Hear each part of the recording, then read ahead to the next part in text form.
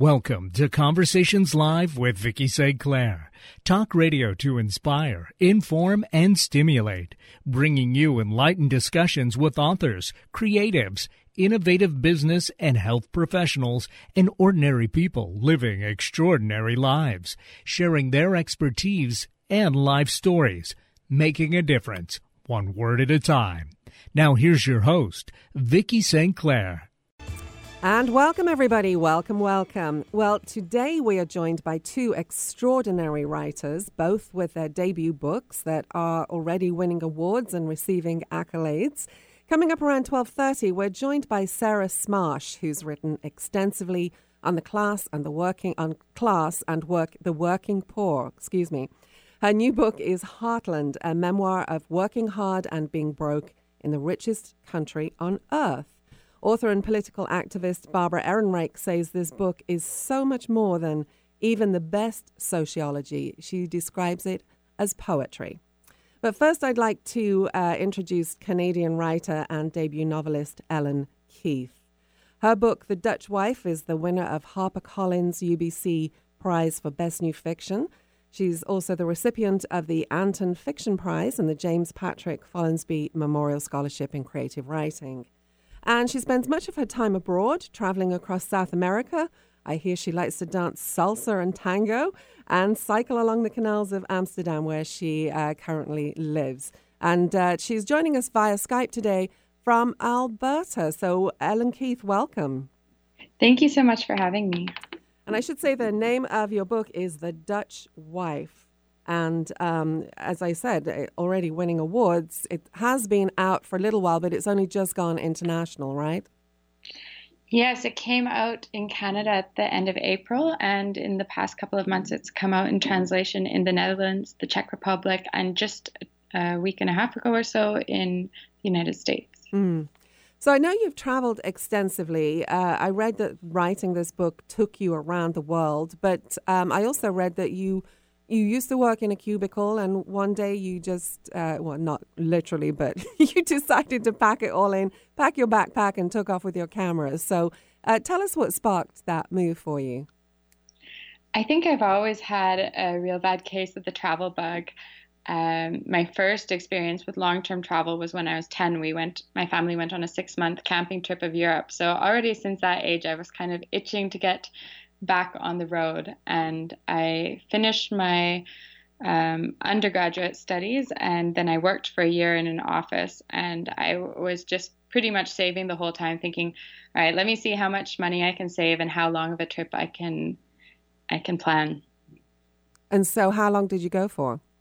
I went for 10 and a half months, and almost all of it was on my own through South America, and a couple times a brother or a friend would join for 2 weeks or so. Mm-hmm. And you went to 50 countries, right? Oh, you yes. have been over the course, yeah. Yeah, not all on that trip, but even while writing this novel, I was trying to settle in Amsterdam, but I was having some issues getting my residence permit. So I was on the go a lot, and I think I worked on this novel in about 25 different countries in some form or another. And so you have Dutch heritage, I understand. Tell us about that, if you would. Yeah, so both of my grandparents on my mother's side grew up in the Netherlands, and they immigrated during the economic crisis that followed World War II in Europe. And my grandmother she was just a little girl during the German occupation of the Netherlands. But she still has quite a few memories of how they had to go one winter just surviving on essentially turnips and tulip bulbs. Mohammed Hamadaniel to the office. Okay, wait, we need to explain. Ellen is giving a speech today at her... Is this your former high school, Ellen? It's my former high school. Okay, so she's giving a speech today at the high school, and so she's there at the high school ready. So we may have a couple of other announcements come over the loudspeaker there while she's talking with us, unfortunately. I'm sorry, I didn't anticipate that. Okay, so go ahead. We're talking about your grandparents and...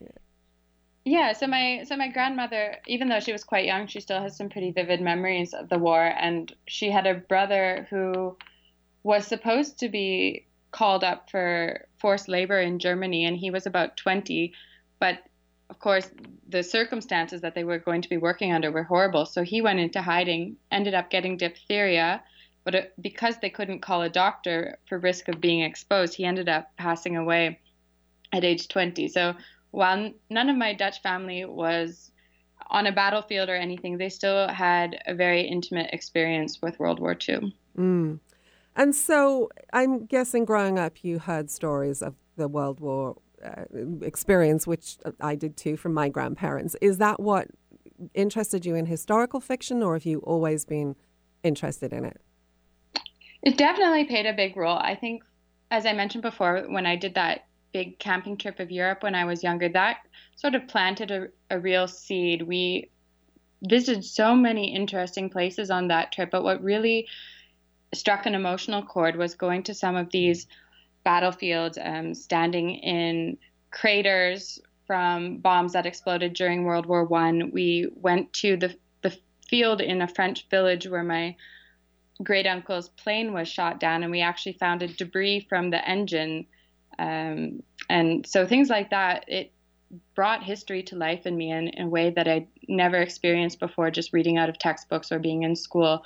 And I think for me, always as a reader, historical fiction is always what's spoken to me the most. Mm.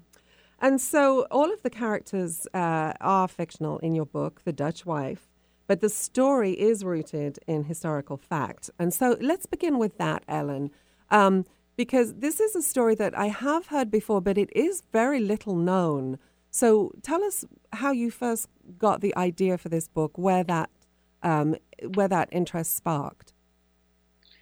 Well, when I first started thinking about this novel, I was really focused on trying to look at what happened during the Holocaust from a slightly different angle.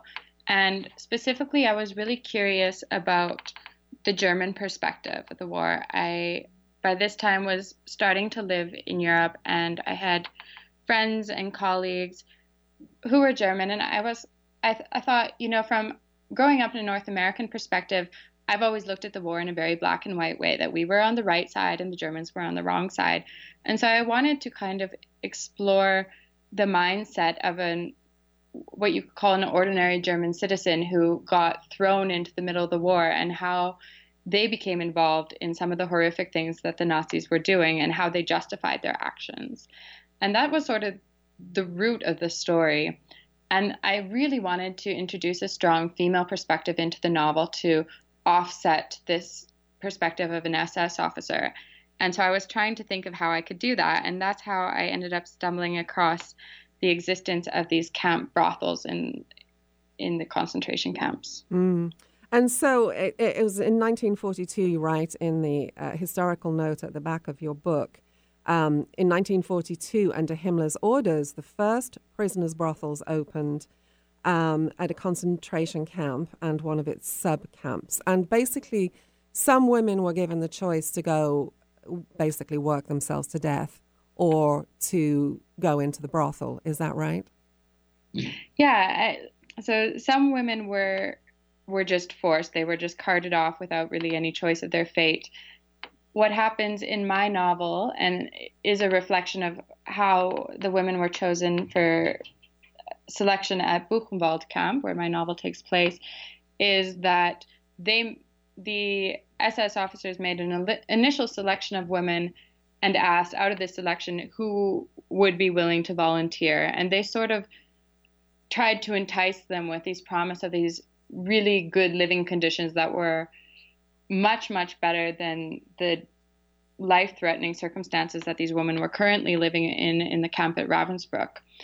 And they were also promising some freedom, that they would release the prisoners after 6 months. Of course, this wasn't true, but I think if you're faced with a decision that could be life and death, something that you would never consider otherwise may ultimately be the choice you have to make.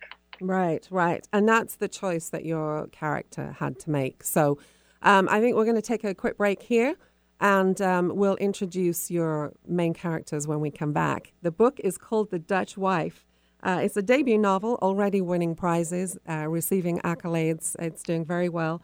My guest, of course, is Ellen Keith, and we will be right back. You're listening to Conversations Live with Vicki St. Clair. Parkinson's disease affects as many as 1 million people in the United States. At the Parkinson's Disease Foundation, it's our mission to beat this disease. To learn about the Parkinson's Disease Foundation, or if you want to help support our work, visit our website, pdf.org, or call us at 800-457-6676. In the Northwest, contact the Northwest Parkinson's Foundation at nwpf.org. At Sundown Communications, we find that most of our clients are brilliant at what they do, but they lack the time and resources to write and create business messaging that delivers results. That's where we come in, providing a diverse range of professional copywriting services for fresh strategic web content, PR, advertising and promotion, marketing, speeches, and much more. Call us today so you can focus on what you do best, and we'll do the rest. Call 800-495-7617. That's 800-495-7617. 180 over 111, and I had a stroke. I couldn't speak or walk. 150 over 90, and I had a stroke. This is what high blood pressure sounds like. You might not feel its symptoms, but the results from a stroke are far from silent. Get back on your treatment plan or talk with your doctor to create a plan that works for you. Go to loweryourhbp.org. Head to toe, everything's changed. Brought to you by the American Stroke Association, American Medical Association, and the Ad Council. Hi, this is Vicki St. Clair. If you have a business, service, or event and would like to deliver your message to a large audience, call me at 425-269-4772. Let Conversations Live shine the spotlight on you. Call 425-269-4772. Thanks for listening to Conversations Live with Vicki St. Clair. Find out about upcoming shows at conversationslive.net. Want to hear something different from talk radio? Keep your dial on Alternative Talk 1150. Welcome back, everybody. You are listening to Conversations Live with Vicki St. Clair. My guest is author Ellen Keith. Her new book, The Dutch Wife. It's actually been out a little while, but it's just gone international. It's the winner of the HarperCollins UBC Prize for Best New Fiction. And I should explain up front, Ellen is joining us from a high school, her old high school in Alberta, Canada today, even though she normally lives in Amsterdam. But she's joining us from there today. She's giving us a speech, and occasionally we might get a little announcement come over the loudspeaker, so I'm just warning you. All right, so we've talked, Ellen, about the true story of Himmler ordering these brothel camps be set up and giving some women the choice, go into labor camps where, you're almost certainly going to die, or, come work in the brothel and we'll let you go after 6 months, which was not true, but a difficult choice for people to make. And, women were given that choice. And so your main character in the book is Marijke de Graaf, and she and her husband are arrested. They're deported to different concentration camps in Germany. And she is one of those women who's given that difficult choice. Here she is, a married woman in love with her husband. You can go to the labor camp or you can go work in the brothel. So tell us about her and why she made this choice. So Marijke and her husband are in the resistance, and they are arrested for their involvement in making crystal radios for the underground to use and for people to listen to the BBC from the occupied Netherlands. And yes, initially she's sent to this women's camp at Ravensbrück in Germany. And when the SS officers come to do this selection for women to go to the brothel, she recognizes the name of the camp that her husband's been sent to. So as she's standing there, she has to make the decision, is this something, my marriage vows, that I'm willing to jeopardize or sacrifice with the hopes of finding my husband and letting him know that I'm alive? And she ends up doing that, and that sets everything else in the story in motion. Right. And so tell us a little bit about her as a protagonist, how you developed that character. Is there any of you in her, any of your feisty grandmother in her? Yes, I think, as you notice, the dedication in the novel is to my grandmother. And I think my grandmother is definitely one of the most spirited women I know. She's in her 80s, but she still has more wit and quicker comebacks than anyone else I can think of. And she's definitely not afraid to speak her mind. And I think that's kind of a reflection of a Dutch character in general. From my experience, I've lived in Amsterdam 5 years now, and I find the Dutch to be quite direct, sometimes to the point of being very blunt, but you always know exactly what they're thinking, and they're not afraid to stand up for their opinions. And I really wanted to capture that in Marijke's character. She is in a very dangerous, life-threatening position, but she still manages to keep her own spirits up and those of the women around her because she is so strong. Right. I want to read the dedication that you made to your grandmother in the book. To my grandmother, Harmion Deus, I hope I said her name right. Yes. Who lived and lost during the war and left everything behind in pursuit of love. And then in parentheses, your G-rated copy is on its way.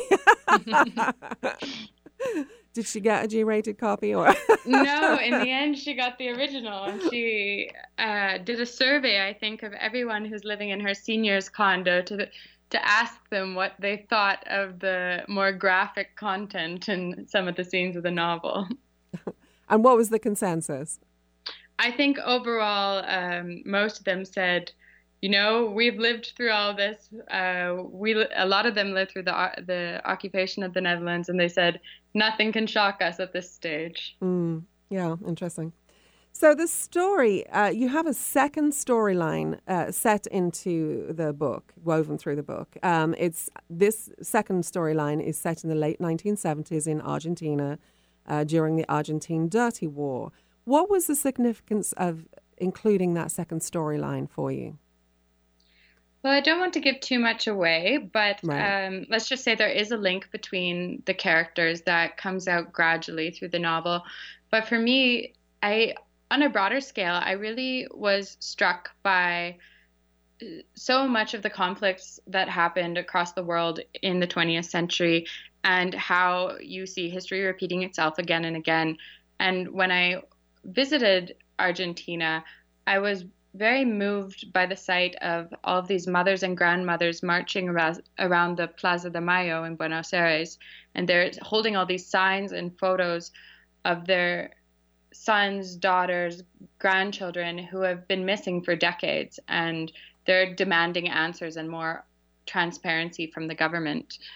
And I was really, very moved by that, and also intrigued by all the connections that Argentina has with Europe and especially with Nazi Germany.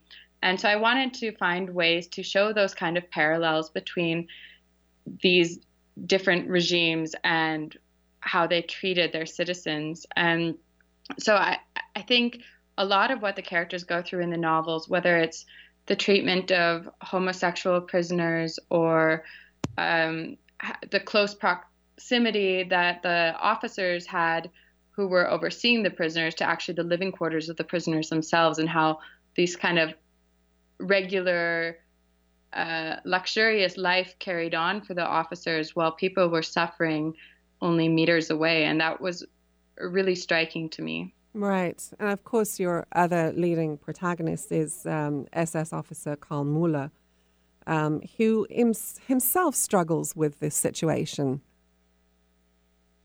Yeah, I think, as I said earlier, I really wanted to get this German perspective in it and to try and look a little bit at the psychology of the perpetrator. And he was a really hard character to pin down. I had to go through a lot of drafts trying to get his character right. Some people who read it early on felt that he was far too nice, far too likable, and that he wasn't quite involved enough in the day-to-day running of the camp. But it's difficult. I think as a writer, you become quite attached to your characters, and you don't always want to force them to do bad things. So it was a really interesting learning process for me trying to write his character. Yeah, I'm sure it was. So as a writer, it does raise a lot of questions and, ethical concerns, questions about, what lines would we cross when they become blurred like that. But as a writer, how do you define good and evil? I don't think it's very clear cut. I think it really depends on what position we find ourselves in, and our own opinion of good and evil, I think, can shift a lot. I think I tried to force my characters in this book to do things that are quite questionable in some ways, that would put their own morals into question. And I think that's a reflection of our reality. It's really easy for us to look at a situation from the outside and say, oh, if I had been, say, a plane is crashing, I would be the one that would stay till the end trying to help everyone out rather than being the first off the plane.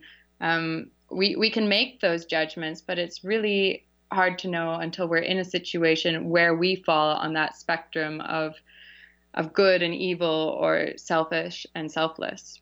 Yeah, there's a quote at the beginning of your book, which is so true, I think. It is, in fact, far easier to act under conditions of tyranny than to think, by Hannah Arendt. So what do you think, again, as a writer, what can be forgiven, what cannot be forgiven? Where do those lines cross? That's a really, really good question. Again, I think it really depends on the person you're asking. I think you really always need to consider the circumstances that someone is in. I think also if we look today at political or ideological differences, if you're just judging a person from their position and not really having a chance to talk to them and understand their perspective, it's a lot easier to say that something that they're doing is unforgivable or to cast judgment. But I think at the end of the day, it is really important to try and engage to the point that we can understand a little bit more before we decide whether or not we're going to forgive. Right. So you've traveled extensively. My mother always used to say it's the best education in the world, and I would agree with her. How has traveling for this book, researching and writing it, how has that changed you? It was a very all-immersive process. I think the most valuable research that I felt I did in terms of what enabled me to really get into the heart of the story was visiting these concentration camps and visiting Buenos Aires myself. I made a couple of trips to Buchenwald, and one when I first started writing the novel, and one when I just handed in the manuscript to my editor. And it was very powerful to be able to stand there where I envisioned my character standing, to see the remnants of this camp brothel, to see the stone stairways of the officers' villas that were still standing. And I think it's so different learning about the Holocaust or what happened in the war when you're actually there in the middle of it. In my apartment in Amsterdam, we have a newspaper hanging on the wall from 1940 that was found during renovations of our bathroom. They uncovered a hiding spot that had been built during the war for people to hide in our bathroom. And that's something that I'd never experienced before living in Europe and really feeling so much closer to the war. And that type of research really being there physically, being able to travel and also I think be exposed to people's different ways of thinking really informed a lot of the plot and the character development in my novel. Yeah. And so you live in Amsterdam now, and I know you live and work there. Back in a cubicle, I read from Yes. Europe, but you know, at least you're out there traveling and doing stuff. I've always thought Amsterdam was a place I'd like to live, and I imagine myself cycling down by the canals, going to pick up my bread and my cheese and stuff. But what's the reality of it like there? It's quite a bustling place now. Oh, but it is still exactly what you envision, cycling. I cycle to work every day, even in January, even when it's pouring rain. I was saying I'm back in Canada visiting family this weekend, and I've been feeling car sick all week because I'm not used to being in vehicles anymore. And so it really is the reality. And of course, the city is becoming more and more touristy with every passing year, but there are still so many quiet pockets of the city, beautiful neighborhoods. If you go in spring when the flowers are out, it's really a stunning city. And what do you think is a key takeaway that we North Americans could take from Amsterdam and incorporate into our lifestyle to make it better? I think, two things. The cycling, it really helps you slow yourself down. And I think the nice thing about cycling, when you're on a road and passing other cyclists, you're making eye contact face to face. And I think so often when we're in our cars and, we're on the highway driving to work in the morning, we become so caught up in our own little bubble, and other drivers are just vehicles to us. And it's really different when you have that face to face contact with people. And just on a broader level, I think what the Dutch do so well, and Europeans in general, is they really take the time to have a good work-life balance, not to put too much pressure on themselves, and really give themselves the time to have a very nice, very relaxed meal with friends where they're not in a rush. It's not just about the eating, but it's really about savoring the moment in the company. Yeah, love it, love it. Well, Ellen Keith, such a pleasure talking with you. We managed to get through the school bells and the school announcements there, so good luck with your speech that you're giving to your high school there. Final quick thought you'd like to leave our listeners with today? Yeah, I think just for me, if you're not normally a historical fiction reader, I would say give it a chance. I think it's the best way not only to learn about history, it brings things alive and it totally new light, but it also teaches us a lot about what's going on in our world today. I see so many reflections in other books that I read that are so relevant today. And if you want to take a step back and have a different perspective of what's going on around you, try picking up a historical fiction book. Perfect. Thank you so much, Ellen Keith, for being with us today. Appreciate your time. Thank you for having me. You can find out more about Ellen at ellenkeith.ca, ellenkeith.ca, and the book again, The Dutch Wife. Well, please stay with us. When we come back, we'll be joined by Sarah Smarsh with her debut book, Heartland. You're listening to Conversations Live with Vicki St. Clair. Let's see if I guess that... This just isn't working. Knowing you have a great idea for a book is one thing, writing it another. So what's stopping you? Maybe you can't find time. Maybe you don't know where to begin. Maybe you wrote a couple of chapters, then disappeared down a rabbit hole. Or maybe you'd rather someone else write it for you. Partnering with the right coach or ghostwriter can make all the difference between talking about your book and finishing your book. As an award-winning writer and strategic consultant, Vicki St. Clair's storytelling credits span from business, health, self-help, and memoir to New York Times and USA Today best-selling anthologies.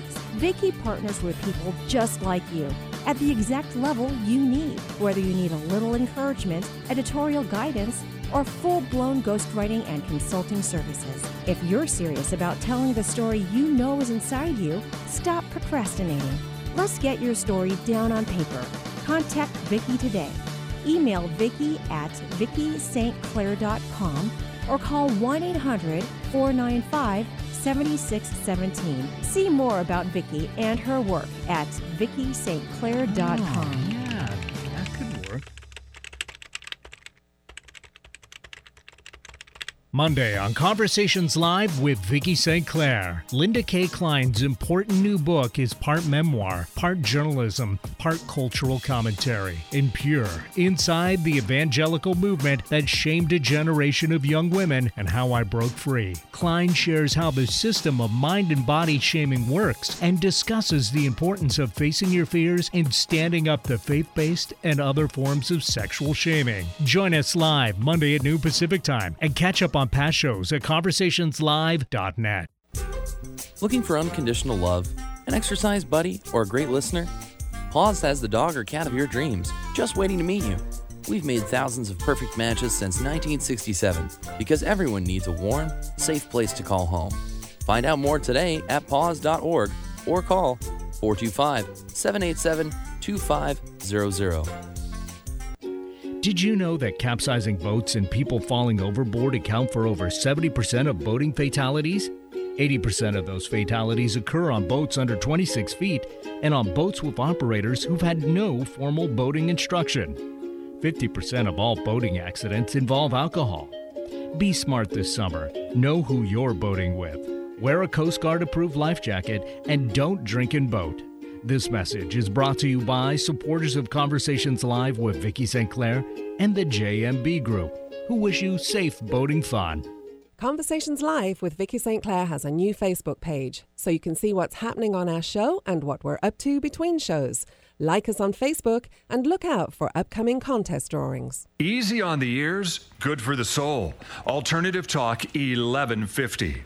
And welcome back, everyone. Welcome back. Well, we are joined now by Sarah Smarsh. Her new book is called Heartland, a memoir of working hard and being broke in the richest country on earth. Sarah's articles on class and the working poor have been published by Harper's, the New York Times, NewYorker.com, and many, many others. Some of her most recent essays are on the activism of low-income women and underreported progressive uprisings in the so-called red states. She has an MFA in nonfiction writing from Columbia University and was recently a fellow at Harvard University's Sharon Stein Center on Media Politics and Public Policy. Sarah Smarsh, welcome. Thanks so much for having me on, Vicki. It is my pleasure, and congratulations. You've written a ton of stuff, but this is your first book, undoubtedly not your last.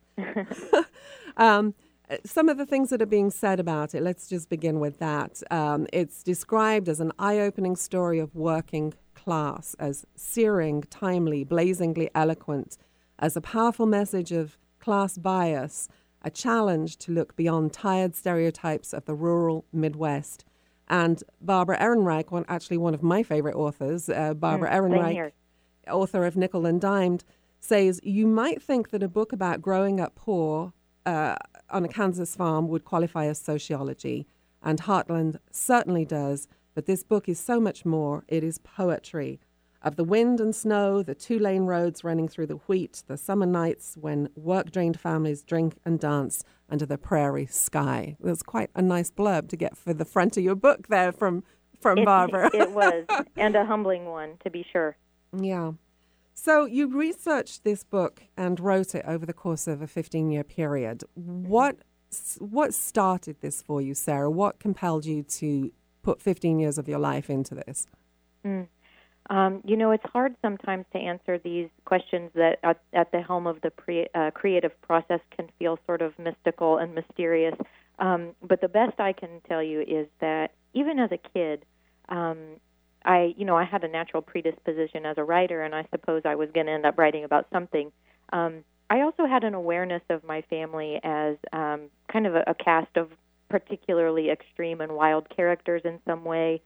And as I got a little older and began to understand kind of our place in the American story, I realized what a dearth of such stories exist in contemporary literature and popular culture. So, I felt like I had perhaps the right qualifications to bring a story forth about a place and a class and a people that is either ignored or stereotyped. So it really began as, I guess, a kind of personal mission, and then it expanded to kind of a more public awareness and hoping to be in service to some bigger conversation. I was reading the New York Times book review on it, and they said in there that this book belongs really in its own section in the nonfiction aisles across the country. Maybe America's post-industrial decline, or perhaps simply class. And you say that class is was not mentioned when you were growing up.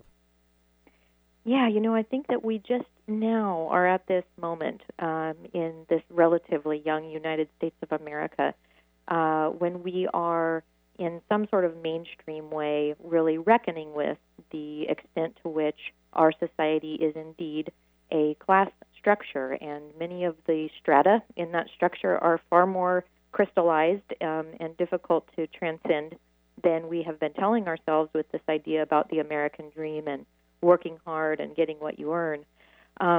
So I think that, earlier in my journalism career, I found that editors at UK-based publications were often more amenable to the themes of my writing, and I started to kind of develop a theory that just, not to say that class issues aren't pervasive in the UK, but at least the conversation has been acknowledged and had for far longer than in the U.S. So, yeah, it feels like it's certainly not a new story, but there is a new willingness to face it at this moment of historic wealth inequality.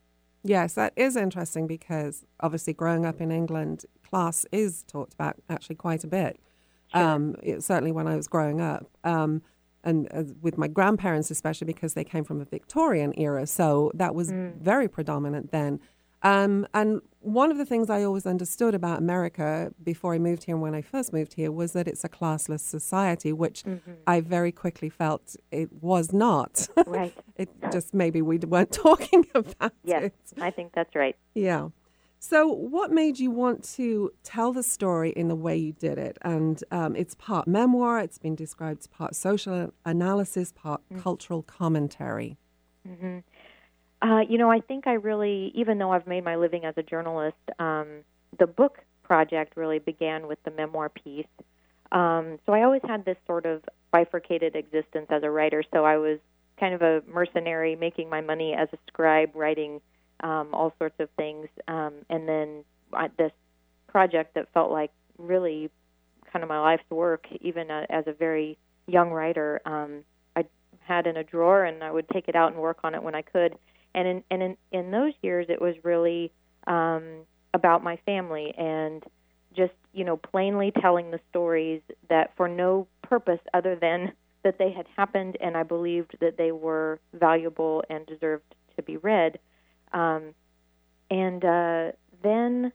So some of the passages in this book were literally written when I was like 22 years old about some of the memories of the farm I grew up on and so on. I'm 38 now. Then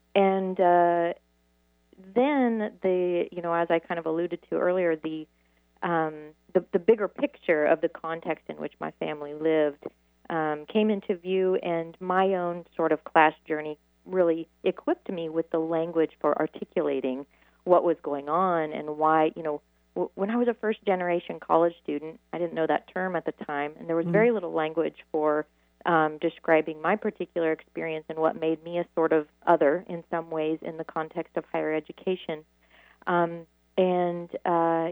Is like you can't really, I felt at a gut level that there was something increasingly rare in the American story about my life experience for being rural, and also timeless in some ways as well. So then I folded those that public awareness in at later points in the writing process. Right. And just to give a synopsis of how you grew up here, I'm going to read this from the book jacket because it says it perfectly well. Born a fifth-generation Kansas wheat farmer on her paternal side, and the daughter of generations of teen mothers on your maternal side. You grew up in a family of laborers trapped in a cycle of poverty, people who basically aged far beyond their years because they worked nonstop, right? Yeah, that's right. And, it's almost surreal to me even now after many years of writing about class and considering the terms that we use for describing things like poverty. It nonetheless feels weird to have you read that description, because when I was in that moment, I did not by any stretch of the imagination think of myself as poor. We had enough to eat. We had a roof over our heads, and as far as we're concerned, that was, I don't know if we never dealt in class terminology, but if someone would have asked us, I suppose we would have fancied ourselves middle class or something, just because we weren't starving. Of course, we were incredibly economically disadvantaged, and that, as you noted, revealed itself on our very bodies. So much of the work done in the place I'm from is physical, manual, and taxing in a way that makes class a reality that's felt not just politically or psychologically or socially, but just at the physical level of the body. Right. One of the things I took away is what great characters you were surrounded by. Your grandfather, Arnie, his wife, Betty, who was your maternal grandmother. Yes. What a life that lady had.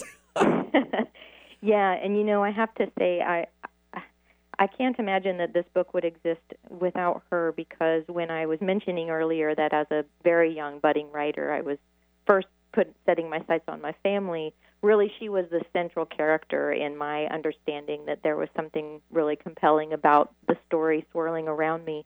And that was because, she's sort of a bigger-than-life figure, and in many ways she led a particularly chaotic life, even within the context of the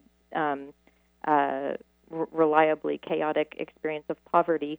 And she's just a really cool lady, and witty and funny, and my writing, like anyone's, has strengths and weaknesses. I suppose what I often hear that there's good dialogue in what I write, and I just say, like, well, that's not my doing. That's the storytellers and the sharp-witted, mostly women who I was raised by.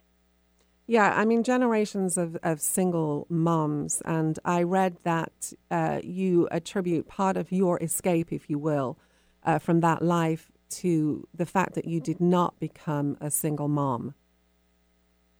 Yeah, I think that when we talk about poverty and class,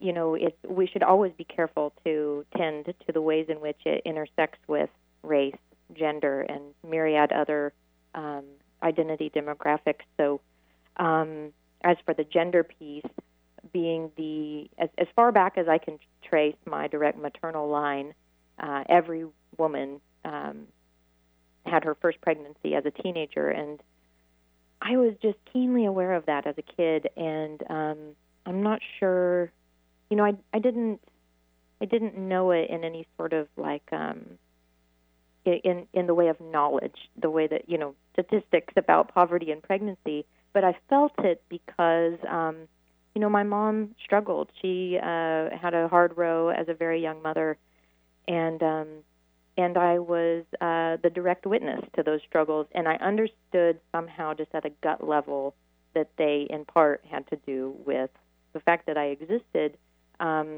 which has everything to do with the relationship between being a female body and being poor. Mm. We need to take a quick break. Lots more questions for you, Sarah, when we come back. Thanks. My guest is Sarah Smarsh. Her new book, Heartland, a memoir of working hard and being broke in the richest country on earth. You're listening to Conversations Live with Vicki St. Clair. Please stay with us. This is Martha Norwalk. Every Sunday morning beginning at 9 a.m., thanks in part to the Northwest School of Animal Massage, we cover the world of animals. This week, September 23rd, it's another Behavior Training and Healing Sunday with me. As an animal behavior therapist and trainer, I'd love to hear from you with any behavior training or healing questions you have about your animal friends. You can also call in about any animal-related issue or cause you'd like to talk about. Open phone lines, Martha Norwalk's Animal World, Sunday morning, 9 a.m. to noon, right here on Alternative Talk, AM 1150.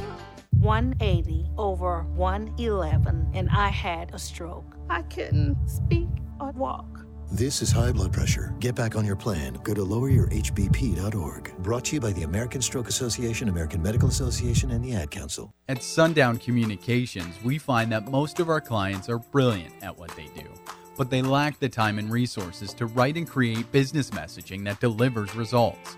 That's where we come in, providing a diverse range of professional copywriting services for fresh strategic web content, PR, advertising and promotion, marketing, speeches, and much more. Call us today so you can focus on what you do best, and we'll do the rest. Call 800-495-7617. That's 800-495-7617.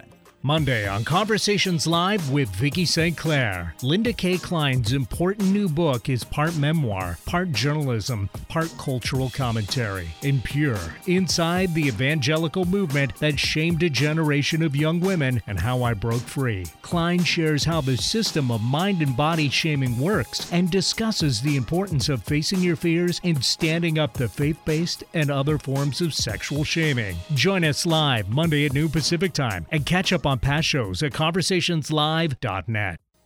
You're listening to Conversations Live with Vicki St. Clair. Talk radio to help you heal and stay healthy. Find our app in the Apple App Store or Google Play Store and take us with you wherever you go. Alternative Talk, AM 1150.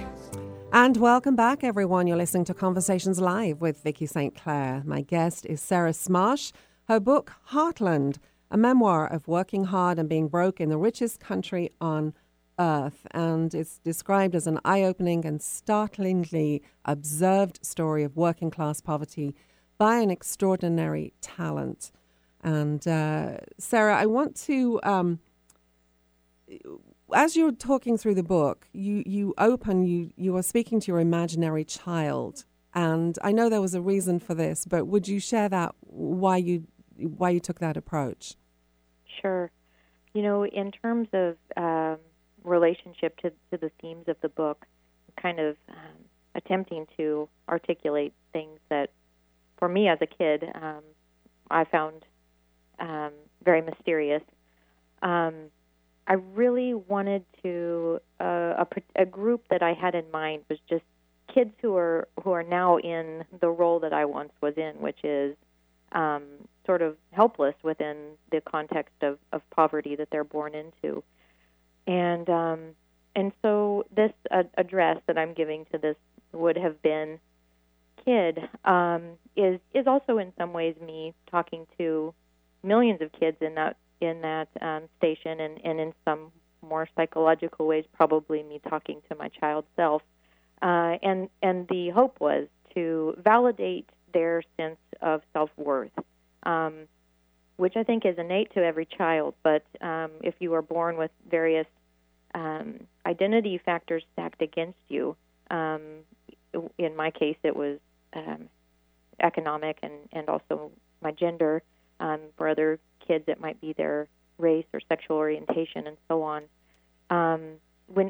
When you have a sense of your own self-worth that might be innate to any child, and yet you're moving through this society and culture that is continually attempting to tear that down, that inner sense of one's self-worth is so essential to maintain and hold on to, in spite of all the external messages to the contrary, for a happy life. So that's a sort of a lofty goal, I suppose, in terms of communication and a humble book, but that was my hope. Right. You write about the shame, the residue of shame of being poor and white. You say we failed our children. We failed these children. Would you elaborate a little bit more on that? Sure.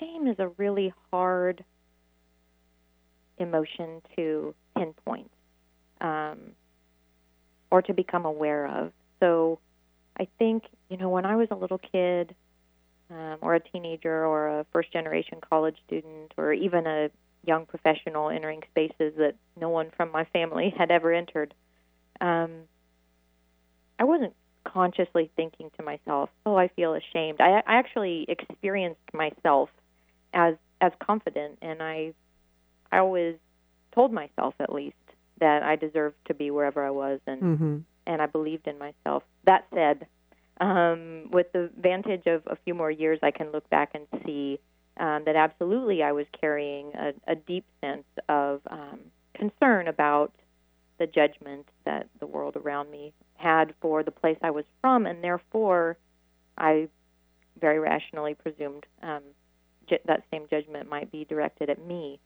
So, when I say that we've failed our children in this country, I do mean in just the very raw elements of survival, from ensuring that all of our children are fed and taken care of, to the more psychological and deeper elements of a sense of belonging or worth, that while they are not at the base of the way that we envision a hierarchy of needs, they are nonetheless central to humanity and one's existence. So, when I was in fifth grade, I said earlier in our conversation that we always had enough to eat, Well, kind of.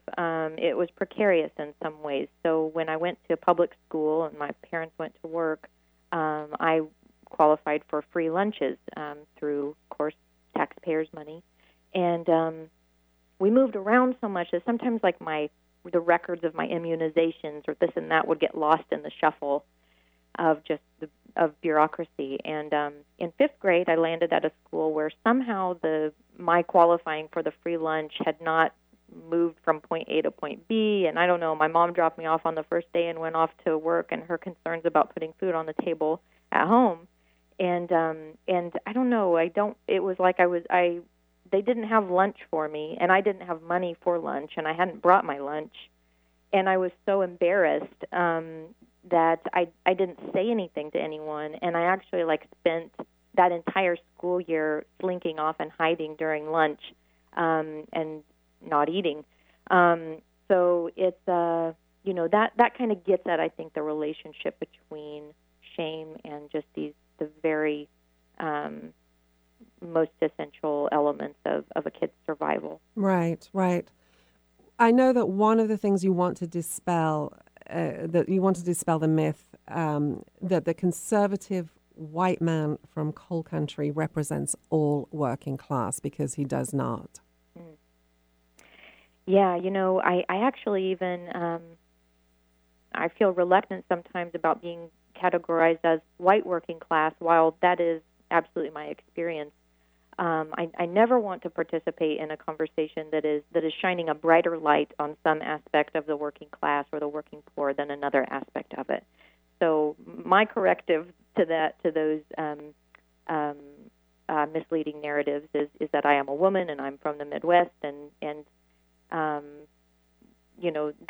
that same group, though, is diverse in a million ways, racially, in terms of religion and politics, and yet we have these sort of prevailing national narratives that envision working America as a white guy wearing a tool belt. Right, right. We've only got about a minute left here. So much to talk about in this book. People are going to have great conversations around it, I'm sure.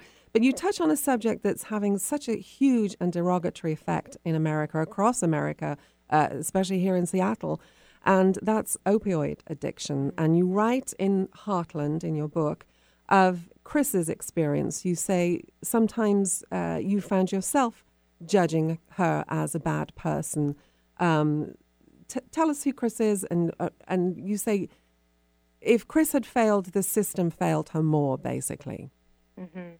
Yeah, I think that's right. So this opioid epidemic that's going on in the country began to present itself in my family many years ago, long before it was a national conversation or even acknowledged as a problem. The character in the book you're referencing is my stepmother.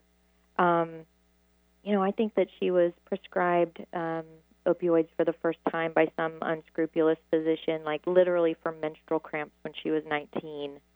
And so by the time I knew her as a young woman, my dad remarried when I was a kid, she was already struggling on that path, and with little to no, not just assistance, but validation, that she even had a grievance about her own health concerns. And so in this hyper-individualistic society, a lot of people judged her for her behavior. And, while I've held great love and concern toward her, to myself, I think I sometimes, when I was myself a very young woman, thinking about that particular, what some people now call substance abuse disorder, and I would have called addiction, I put the onus about that on her. Now, with, I hope, a more sophisticated understanding of the way that things work in society, I see that actually that physician, who is now in jail, by the way, is where, as far as I'm concerned, every bit of the blame should fall. Mm. Well, the book is an awesome read, Heartland, a memoir of working hard and being broke in the richest country on earth. Raises a lot of questions, challenges you to think differently. I really appreciate you being with us today, Sarah Smarsh. Thank you so much. Thank you, Vicki. This has been great. And of course, Sarah is a journalist and author of Heartland. You can find out much more about her at her website, sarahsmarsh.com. We've got to run. We're right out of time. We'll see you next week. Until then, live well, live strong. Hi, this is Vicki St. Clair. If you have a business, service or event and would like to deliver your message to a large audience, call me at 425-269-4772. Let Conversations Live shine the spotlight on you. Call 425-269-4772.